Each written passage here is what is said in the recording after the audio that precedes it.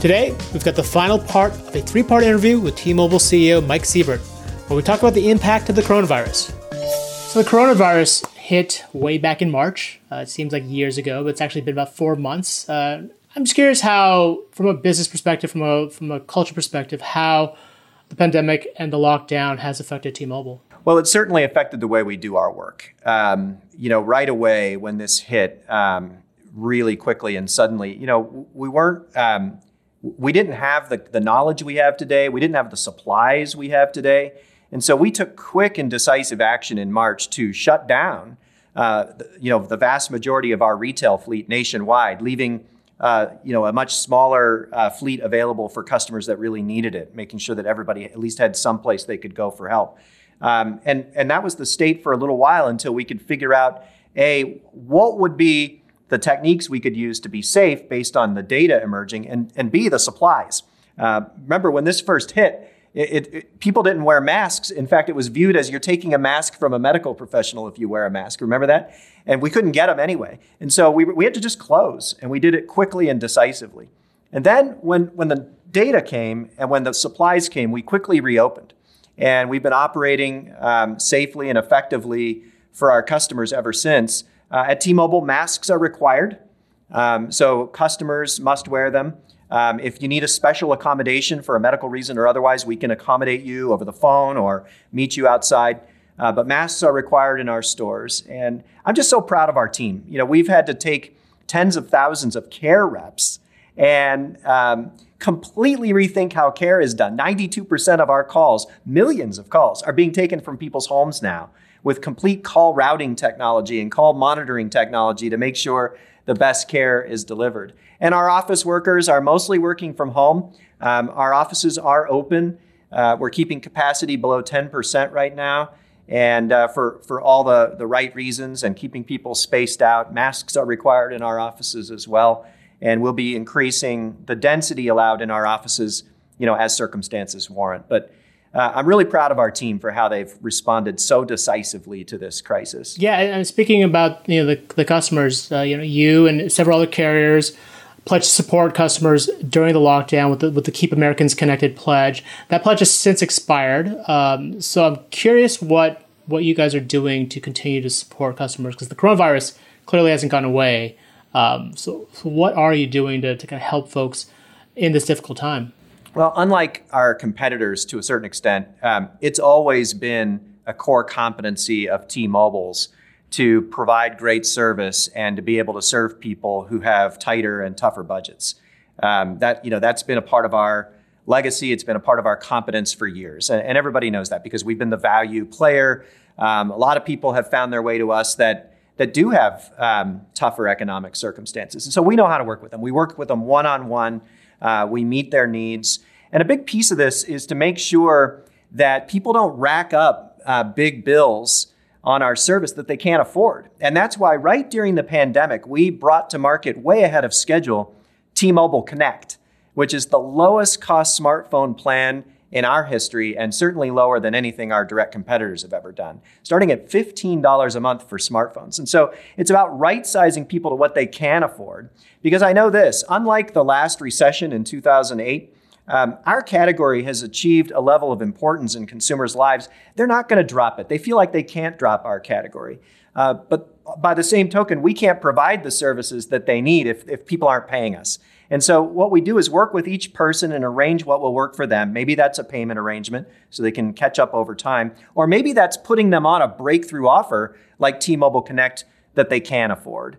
But this is what our people do every day. This is, we know how to work with people who are trying to make ends meet. And that's part of what they love about T-Mobile. And I know at the beginning of this outbreak, you offered free hotspot capabilities for phone. Is that still a perk that you're offering, or not perk, but a feature you're offering to customers as this pandemic goes on, or what's going on with that?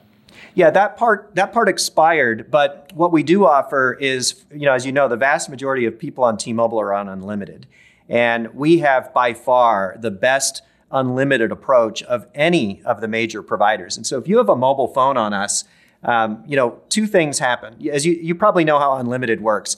Unlimited for all the carriers it has the possibility of being slowed down if you're in an area of congestion and you're in the very top percentage of users, so other people have a fair shot. It's called network prioritization.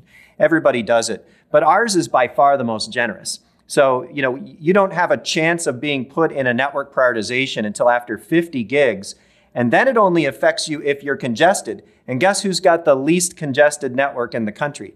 T-Mobile. And so people that really need a lot of data and they need it on their smartphone are by far best served at T-Mobile today. Gotcha. You also, when you introduced that Connect program, you also teased out Project 10 Million program to get students and schools connected with hotspots. What's the progress of that program? Because at this point, we really need something like that right now. No kidding. So a couple things. One is we didn't wait. Right when the pandemic hit, we implemented versions of it right away. We were reached by major school districts like New York, LA, Houston, and others. And they said, listen, we need help. Can you help us? Can you work with us? And we jumped right in. And so that was important because they didn't have time for a program to be invented. They were sending their kids home. I got a call on a Saturday morning, from somebody, the CIO of New York City school district, and they said, look, we're closing. We're going to be closing Monday. We're sending everybody home, hundreds of thousands. Can you help? And we had by late that afternoon, we had worked out a way to help. And so we didn't wait, but we're still going to launch the program we conceived. And this is huge. This is 10 million homes with underconnected school-aged kids who are going to be reached by our network and by completely free service for those homes. And we're going to be doing it in collaboration with government and non-government organizations in all across the country. I'm curious what the timing is that, because obviously the school year will start in about 2 months or so. And I'm curious if it's going to coincide with the start of the new year with a lot of kids out of school. The need for something like that is greater than ever. Yeah, it's a 5-year initiative, but it is starting this year. So I don't have details for you on when we're starting, but obviously, we know more than anybody how acute the need is. That whether kids are physically in school or whether they're at home, what inspired us here is that millions of kids are underconnected. And if you're underconnected, we call it the homework gap. It's been well acknowledged as a major digital divide problem in this country, because now more than ever, if you're underconnected, you may not be able to catch up. And it's really important that we don't perpetuate a group of people unable to catch up and therefore perpetuating differentiated economic and lifestyle circumstances for those people. So 10 million households with kids will be reached over 5 years with this program. It's a $10 billion commitment, the biggest ever, and we're really proud of it. And like I said, we haven't waited. We've been out working with school districts already.